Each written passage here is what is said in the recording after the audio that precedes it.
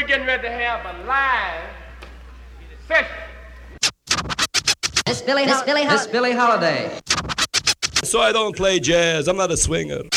My good friend Jason Crane. Now it's jazz. Now it's jazz. Now it's jazz.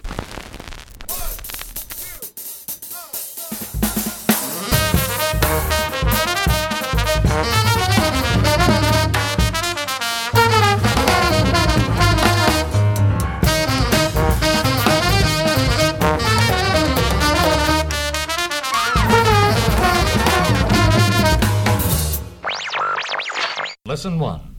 Basic Hip. Welcome to the Jazz Session. I'm Jason Crane. The Jazz Session is a jazz interview podcast, taking you behind the scenes into the lives and stories of the people who play and write about and love this music. It's also more than a podcast. When you visit the website at thejazzsession.com, you'll find interviews, live jazz news, links to articles, and great jazz sites. The site also features a link to Bloggers for a Cure, a collective effort by several music bloggers to raise money for cystic fibrosis research. For the month of May, you can donate to the cause and be entered to win great prizes, including CD box sets, DVDs, autographed and limited edition CDs, and more. The grand prize is a 250 gigabyte hard drive stuffed full of music, so do some good for a good cause, and follow the Bloggers for a Cure link today. ASCAP, which is one of the organizations that safeguards performers' and composers' rights, announced this week that it will add 6 new names to its Jazz Wall of Fame in a ceremony on June 1st at Lincoln Center. The 6 jazz greats include 3 posthumous award winners, violinist Stefan Grappelli, pianist and composer James P. Johnson, and guitarist Django Reinhardt. The remaining 3 recipients are also recipients of the ASCAP Jazz Living Legends Award, drummer Louis Belson, pianist and vocalist Dave Frischberg, and vibraphonist Terry Gibbs. In celebration of Terry Gibbs' accomplishments, here's an interview I recorded with Terry in 2004 upon the release of his record 52nd and Broadway.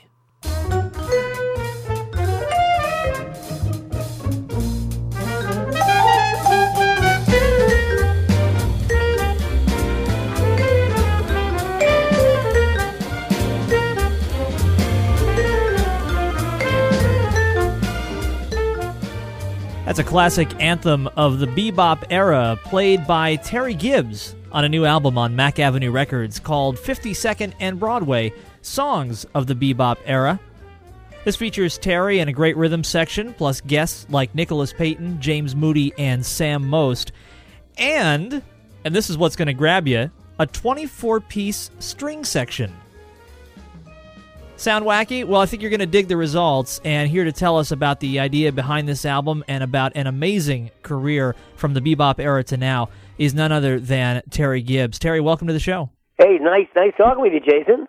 It's great to have you here, and really cool to hear this record. It's not all that often that you hear strings used in this way. This is not like Terry Gibbs and strings. This is strings completely integrated into really swinging music. Talk about the concept behind this album. Well, the whole thing with the idea, I've always wanted to do an album with strings, but I actually, if you're going to do an album with strings, you should do all ballads, all lush things, but that's not what I had in mind. I had in mind, if you're familiar with my band called the Terry Gibbs Dream Band, to use it the same way, as the strings as big band. I wanted to use it as saxophones and trumpets and trombones and playing syncopated figures that big bands would play that usually violins can't play. Violins can sight read the flight of the bumblebee, four bigger notes, but they can't play Count Basie's syncopated figures. And when I got my arrangers together and I said what we're going to do, and they said, "You're crazy, they'll never do it." I said that cliche, you build it and they'll come. You write it and they'll play it. And that's what they did. And I use it, like I say, of course, on the ballads, there are lush things like any big band would do also. But on they play ensemble things where Jeff Hamilton, the drummer, has to make all the figures that he would normally do if he played with the Dream Band or Basie's band or his own band.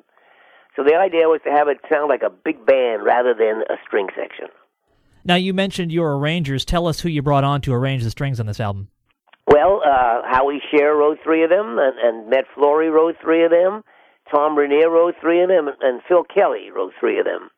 I always hire 4 arrangers because even though they're all talented guys and you tell them what you want and also sketch a little bit, you're never sure who's going to come through with what. But they all came through for me, and I'm really happy with it. And I just got the results a little bit today. We just moved up to 8 on the charts, on the Jazz Week charts, which is a nice feeling because it's only been out 3 weeks actually. And you're already in the top 10. It's great stuff. And one of those names you just mentioned, of course, Med Flory, is a guy who's no stranger to taking bebop anthems and arranging them for larger groups. Tell a little bit about his history. He also been working in my band since 1959. He's been working in the Dream Band since 19... He still works with me when I use the band, and he's written a lot of arrangements for me. And actually, Super Sax, which he's the head of, they all play... If anybody knows what Super Sax is, they play Charlie Parker choruses, voiced out with 5 saxophones, and that all started my big band when they first brought an arrangement. And Med was in the band, and then later on went to start Super Sax and became pretty famous with that thing. So I gave him the bebop arrangements. I sort of gave him the Charlie Parker, Dizzy Gillespie things like Groovin' High and Salt Peanuts, and I gave Tom Bernier the big band things. In fact, in Lemon Drop. What he did, he transcribed the whole Woody Herman record. That was big for me in 1948 because I sang the low voice on that thing, which I do here, and I stretched out I gave the arrangements to the arrangers I thought would do the best job for the tunes, even though they all would have done a great job on any tune. But I just lucked out. You pick guys to do certain things, and it work when it works out. There's no better feeling, especially when you're producing it. And getting everybody together, like James Moody and Nicholas Payton and Sam Most, these guys are on the road. I had to cancel the date actually 3-4 times, Jason, because Jeff Hamilton couldn't get back from Japan. He was with Diane Krall in time, and then Nicholas wasn't available when James Moody was available. And when I finally got him into the studio, I flew Nicholas in from New Orleans and James from San Diego, and Jeff flew in from Japan. I only had 4 hours with Nicholas and James Moody to do everything we did. But it's one of those things, once again, the chemistry was right, and it came off right. My guest is Terry Gibbs, vibraphonist. He has been around since the bebop era, always pushing forward, always moving ahead, leading small groups, large groups, everything in between. He's got a new album on Mack Avenue Records. It's called 52nd and Broadway, Songs of the Bebop Era. And like I said, when you hear a lot of these albums that are kind of tributes to this bebop era, they're often by guys whose parents weren't even born during the bebop era, but Terry Gibbs is a guy who played with the bebop greats and brings his experience to the table. Terry, I want to ask you about your start in the music, but first I thought we'd take a listen to another track from the record. This is the Terry Gibbs album 52nd and Broadway, and Terry's take on Thelonious Monk's Round Midnight.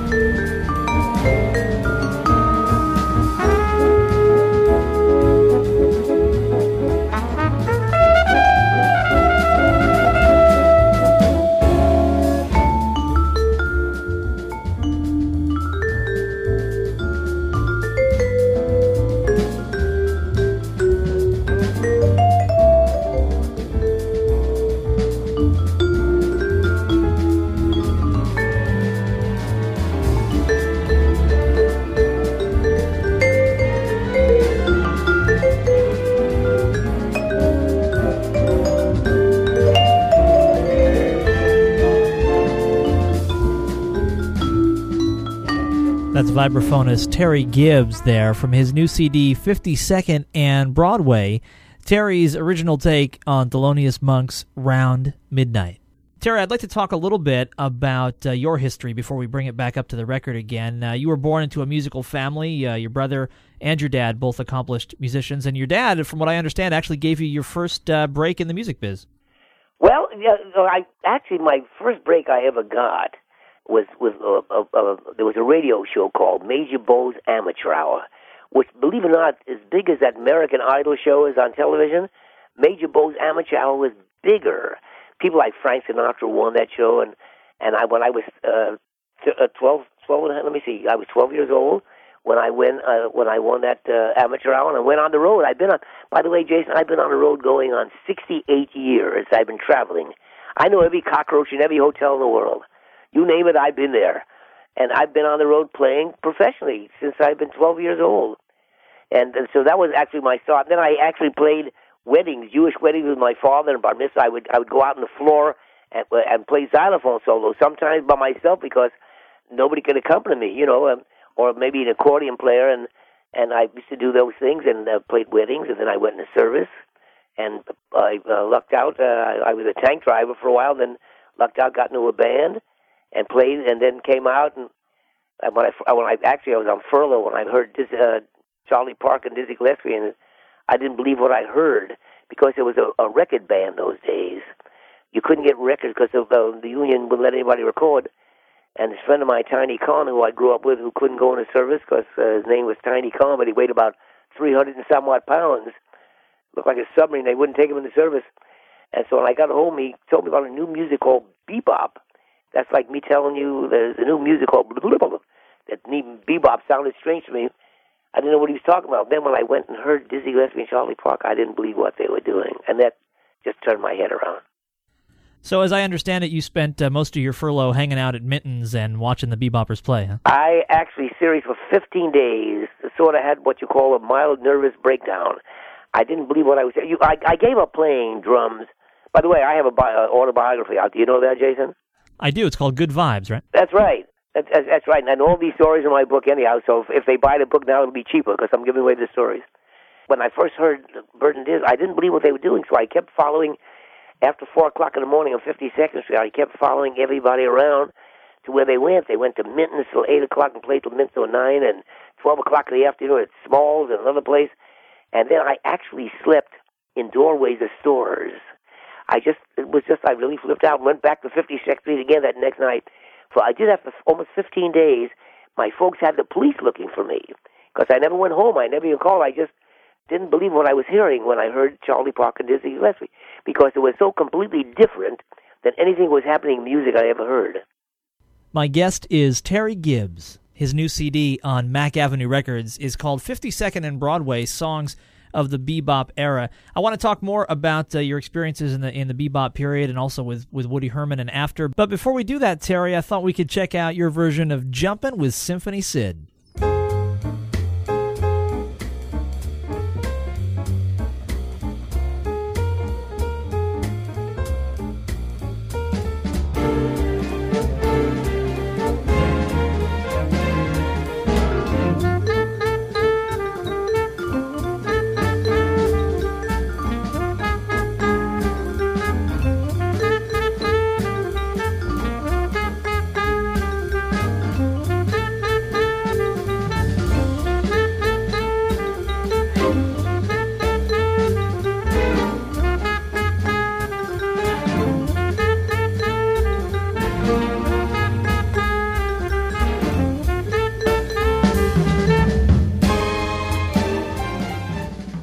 That's new music from vibraphonist Terry Gibbs. He's got a CD out on Mack Avenue Records called 52nd and Broadway, Songs of the Bebop Era. You heard James Moody right there on the saxophone and a 24-piece string section in place of where you might hear a horn section with a big band. Now, we were talking about, Terry, about your hanging out at Minton's and watching a lot of the bebop greats, and then you were in a band with Alan Eager and Max Roach called the Bebop Boys, is that right? Well, I wasn't in a band. I recorded with them. That was, I think, the first major record date that I did. I did my first record date with a clarinet player called Aaron Sachs, but none of us were really known. But with Alan Eager was very hot those days. This is about 1946, something 45, 46. When I first got out of the service, and there was Max Roach and Curly Russell and Duke Jordan on the date, and it was my first big-time date. But Alan, I knew Alan. I met Alan before that, and then he asked me to play on his record date, and I was really knocked out about it, because Alan was sort of like big-time at that time. And soon after that, from what I've read, you were in the Dorsey Band for maybe the shortest stint of anybody ever in the Dorsey Band. Yes, well, one song. I went on a train. I was on a train for 5 days because my mother, when Tommy Dorsey called me and asked me to join the band in California, I lived in New York at that time, and my mother wouldn't let me fly. In those days, everybody listened to their mother. So I was on a train for 5 days and got out to California, and they picked me up at the railroad station and whisked me out to a place called Casino Gardens in Santa Monica out here. And I set up my vibes just about 2 tunes before intermission and played 1 tune with the band, and I said, what am I doing here? I actually am trying to learn bebop, and here they're playing Song of India and things that Tommy played in the 40s and the 30s. And I gave my notice. I quit the band after 1 song. And I look back, well, when you're young, you do those kind of things. You want music is the most important thing in your life. You know, it still is, by the way. Now, shortly after the 1 tune with Tommy Dorsey, you, by way of Chubby Jackson, made your way into Woody Herman's band, the band that came to be known as the Four Brothers Band. Tell us about Herman's Herd. Well, that was probably one of the biggest thrills of my life, because when you look at the personnel of that band, Chubby got me on the band because I went to Sweden with Chubby, and when I got back, Chubby went with Woody, went back with Woody, and I went with Buddy Rich's band, and then I quit Buddy Rich's band, and then I got a call to join the Woody Herman band, and you look at that lineup of Stan Getz, Sue Sims, Al Cohen, Serge Chaloff, Fred Rodney, Shorty Rogers, Don Lamont, Chubby Jackson, Bill Harris. It's ridiculous when the band was so great, and Ralph Burns writing arrangements for the band, and to just join the band. I was only about 22. Was what an honor that was. Tell us about the tune Lemon Drop. Well, Lemon Drop became a hit for me. Lemon Drop became, because it's funny, I played on Early Autumn. I actually won the Downbeat Award from my 8-bar solo on Early Autumn. Stan Getz and I both won the Downbeat Award after we recorded that one. But Lemon Drop, I got 2 $25 raises because of that dumb thing. On my record that I do there, that you have a 50-second, I sing the low part and high part. But the low part that I sang on Woody's band, Chubby sang the high part on the record, on Woody's record.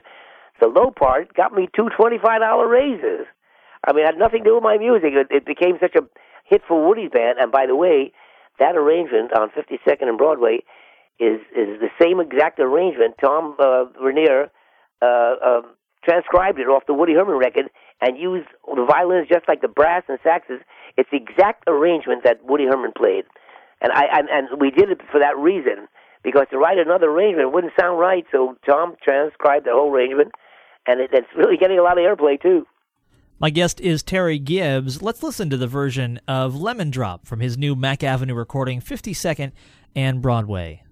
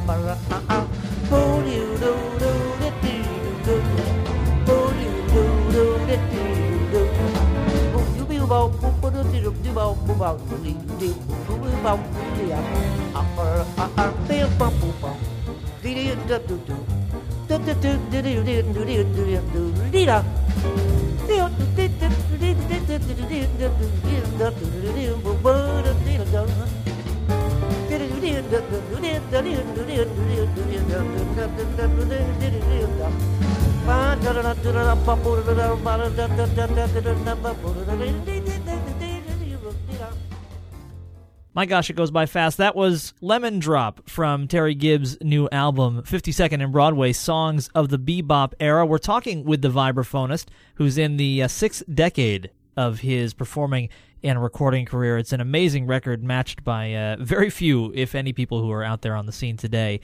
We're talking about the time in Woody Herman's band. Following Woody's band, talk a little bit about what happened to you after you left Woody's band. Well, I couldn't get a job after I left the band, seriously. After I left the band, because the word bebop wasn't too well taken, because, unfortunately, Charlie Parker, who was the genius of all time, the genius of anything in jazz, was unfortunately hooked on dope. And everybody thought that everybody that played bebop was a junkie, and that's the furthest thing away from my life, because to start with, for a few reasons. I knew it was wrong to start with. Secondly, if I go to the doctor right now to get a shot of penicillin or whatever he's going to give me for a cold, whatever it is, he's got to catch me. I'm afraid of a needle, so I I never did that, but I couldn't get a job for about 5-6 months, and then I got a call from Benny Goodman. Now that's big time, and that really started the Louis Herman Band got me known. But Benny Goodman, we were on television, and so that got me a different kind of work. I was getting called from everybody you can think, every producer in the studios to come in, whether it be play 2 notes or a million. I got parts to play that my grandmother could have played just because I was with Benny Goodman. They figured anybody with Benny Goodman has to be that good. So that was a big thing for my career. Now, Terry, in 1957, you moved to L.A., and tell us about the club, the Seville. Well, that now, you know what they call like a Hollywood movie story where everything is like exaggerated, and I think there was years ago a picture with Mickey Rooney where they needed money or something. They're going to make a big show in a barn, and it's like 4 billion show up and people show up. Well, this was like a Hollywood story. I wanted to record a big band, and then so I got the arrangements written, and because I recorded a big band in New York and I didn't like it, and I had something in mind to do when I first got here, but then I heard that a famous arranger got in trouble for rehearsing. You can't rehearse for a record date because they want you to make the money in the studio or in overtime. And so I got all this music and I can't rehearse my band. And I just don't want to go into a studio and just play. So what I did, I went into a little club, the Seville. I went to the Seville with 5-piece band. They asked me to come in with a little group in the meantime. And the group was Connie Condoli and Russ Freeman, Charlie Hayden, and Stan Levy and myself. And we went in the club. And then I found out, we played on a Tuesday night, and I found out that you could rehearse for a nightclub engagement. Believe it or not, you can rehearse for a nightclub. So I figured, I asked the owner, I said, hey, Harry, how would you like to have a 16-piece band, what you're paying me for 5? Because the scale those days was $15 per man. And he paid me enough where I can pay everybody the scale. Yeah, and the guys would have done it for nothing. They just wanted to play so bad. He said, I don't care, because we don't do any business. I'm going to close the club anyhow. So I made arrangements to play at the Seville on a Tuesday night. We went in a Tuesday afternoon all day and recorded. I rehearsed the band. I got a chance to rehearse the band. We went and recorded. And all I expected of the club, now these are the days, by the way, big bands were not in, because Dave Brubeck was making more money with 4 pieces than Count Basie. There was no reason to start a big band. So most musicians started little groups. And so we were, like I said, didn't expect about 20 people there, and Steve Allen, who at that time, before I worked for him, was a good friend of mine, gave me a plug, and then we told people we expected maybe some musicians to show up, and that would be it. Well, after we got done recording, we went to the club. We had to start at 10. We got there about 9:30. Sure enough, there were 20 people sitting there, and I went in the back room, because those days you did 4 or 5 shows a night, and I went in the back room because I only had 12 pieces of music, 12 arrangements to play for 4 hours, 5 hours, and those days you wrote short arrangements. So what I did, I said, at letter A, we're going to open this up. At letter A, Connie Gondol, you got 100,000 choruses, and letter B, Frank Rosalino, you got 2 million. I was going to open it up so each tune would last 13, 14 minutes. So after I talked it over and we went out to play, we walked out and there were 300 people sitting there looking, and there's a line waiting to get in. And not only do you see all the musicians like Shelley Mann and 4 other all these great musicians, but there was Fred McMurray and June Hay, all the movie people were there. Ginger Rogers, you wouldn't believe all the movie people. And so I took the band back, and I said, everybody back in the dressing room, and I said, we're starting a band tonight. And the first rule is there's no drinking off the bandstand. If you want to drink, you're going to drink on stage. We're going to have a party. And we went out there and tore up the place. And so we figured, God, the guy who owned the club said, let's do it again next week. So great. Once again, we went at 9:30, 20 people. We figured, well, it's a fluke. One night we had a lot of fun. By 10 o'clock, once again, I'm lying around the corner trying to get in. And this went on and on every Tuesday. Then he said, let's try 5 days a week. And we tried 5 days, and you couldn't get in the club every night. It's like I said, it was a Hollywood movie story. And if you read the book, you'll even hear it better. You'll even read it better. My guest is Terry Gibbs. His new CD on Mac Ave is called 52nd and Broadway, Songs of the Bebop Era. Also has a book called Good Vibes, which is his autobiography. A lot of these great stories of his time in the bebop era and beyond. You mentioned Steve Allen there, and a lot of folks may not know that you actually were a musical director for the Steve Allen Show. Did that come from your time with Benny and all the TV exposure? How did that work out? No, actually, Steve was a fan of mine. Steve, when I worked at Birdland, he used to come in the club all the time, and I taught him how to play with vibes. I'd get him to play some vibes, maybe some piano, and I would do his show as a guest. And then I actually, in 1964, I got called to conduct for Regis Philbin.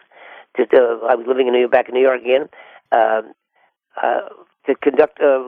Regis was starting a new show. Well, in fact, he was taking Steve Allen's place, and he was a young kid, and they hired me to be his musical director, so I started doing television. I started writing and conducting television, and Steve offered me the job of conducting for him, and that's what it was. Well, first he offered me the job conducting for him for a show in Las Vegas. He wanted me to play in the show and then conduct the show. So then he says, if I do television, you want to do that with me? And by that time, I was ready to sit down. And I said, sure.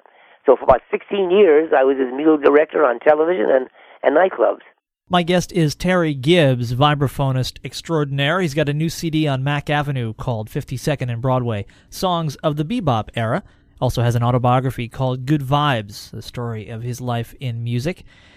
Terry, talk about some of the guests like Nicholas Payton and James Moody and Sam Most, who you chose for this album, and why you picked those particular guys. Well, to start with, when you produce an album like this, and you don't have a regular band, and you have this whole thing in mind with all the big strings and everything, you have what you call your A list of guys, and then you have your B list, and they're all good players, but you pick guys that you think will play well together. And I lucked out. I got my A list. Now, with Nicholas, James Moody, I've known for years. In fact, on September the 12th, he's getting an award at UCLA, and they asked me to present it to him. And so I know we go way back. About 8 years ago, I was conducting. We were on a jazz cruise on a boat going somewhere somewhere down the islands. And they asked me to put a big band together at the last day, because Steve Allen was on the cruise because it was his birthday. If I'd put a big band together. And Nicholas was just a young kid in the band. He must have been 24, 23. And I played the thing for my dream band, the songs, and I opened it up for some solos, and I gave Nicholas a solo for just 16 bars. And he knocked me out so much because every note he played was a good note. In fact, he reminded me so much of Fats Navarro and Clifford Brown that when I put this CD together, I called him because he was my first choice. There was other guys that would have been good also, but he had that big fat sound, and he was a very melodic player. And I was looking for guys who played bebop, and I wanted some of the younger guys. And let's face it, all the heavyweights, the Dizzy Gillespies and Freddie, these guys are all dead. All the heavyweights, and Nicholas, his name will be around in 10 years from now because he can play. And I said, James Moody, we know, and Sam Most, I know. And Sam Most, that was a last-minute, the same day that we did that, where I used him on the record, was when I hired him. I actually hired him to just sing with me on Lemon Drop. But then when he was there, I figured, God, I got these ballads. Why should I play the whole solo? I'll use him on those, and then I use him on that. And then there's a song I called Bopsicle Course. And that was a last-minute thing, and once again, it all came together. My guest is vibraphonist Terry Gibbs. His new CD on Mack Avenue Records is called 52nd and Broadway, Songs of the Bebop Era. You can also hear, or read, I should say, many of these stories in expanded form and a lot more about Terry in his book, Good Vibes. Terry Gibbs, it's been a real pleasure chatting with you and just hearing some of the amazing stories from your career, and I thank you for taking the time to do it. Jason, it's been my pleasure, and I really thank you for this opportunity. I thank you for playing my record a lot because I appreciate it very much. That's Terry Gibbs, one of the newest names on ASCAP's Jazz Wall of Fame. Congratulations, Terry. Until next time, you've been listening to The Jazz Session. I'm Jason Crane. Please visit the show's website at thejazzsession.com, where you'll find interviews, live jazz news, and links to other jazz sites. You'll also find links to subscribe to the show. If you can, please subscribe via iTunes. It's free, and it guarantees that you'll always have the most recent episode of the show right there waiting for you whenever you want it. This site also features a link to Bloggers for a Cure, a collective effort through June 2nd by several music bloggers to raise money for cystic fibrosis research. You can donate to the cause and be entered to win great prizes, including a 250-gigabyte hard drive stuffed full of music. Follow the Bloggers for a Cure link, do the right thing, and get rewarded in return. I also write interviews and reviews for allaboutjazz.com, the world's largest jazz website.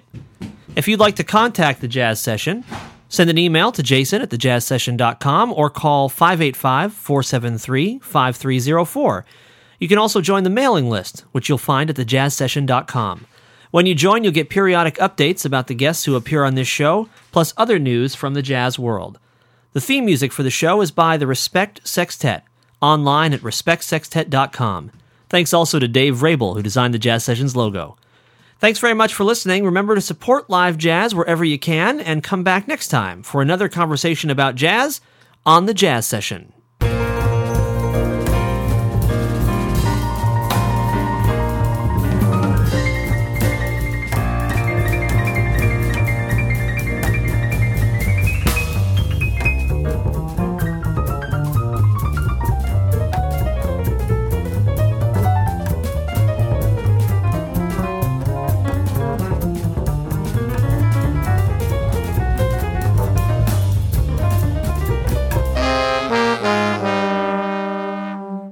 Thank you for listening. Bye.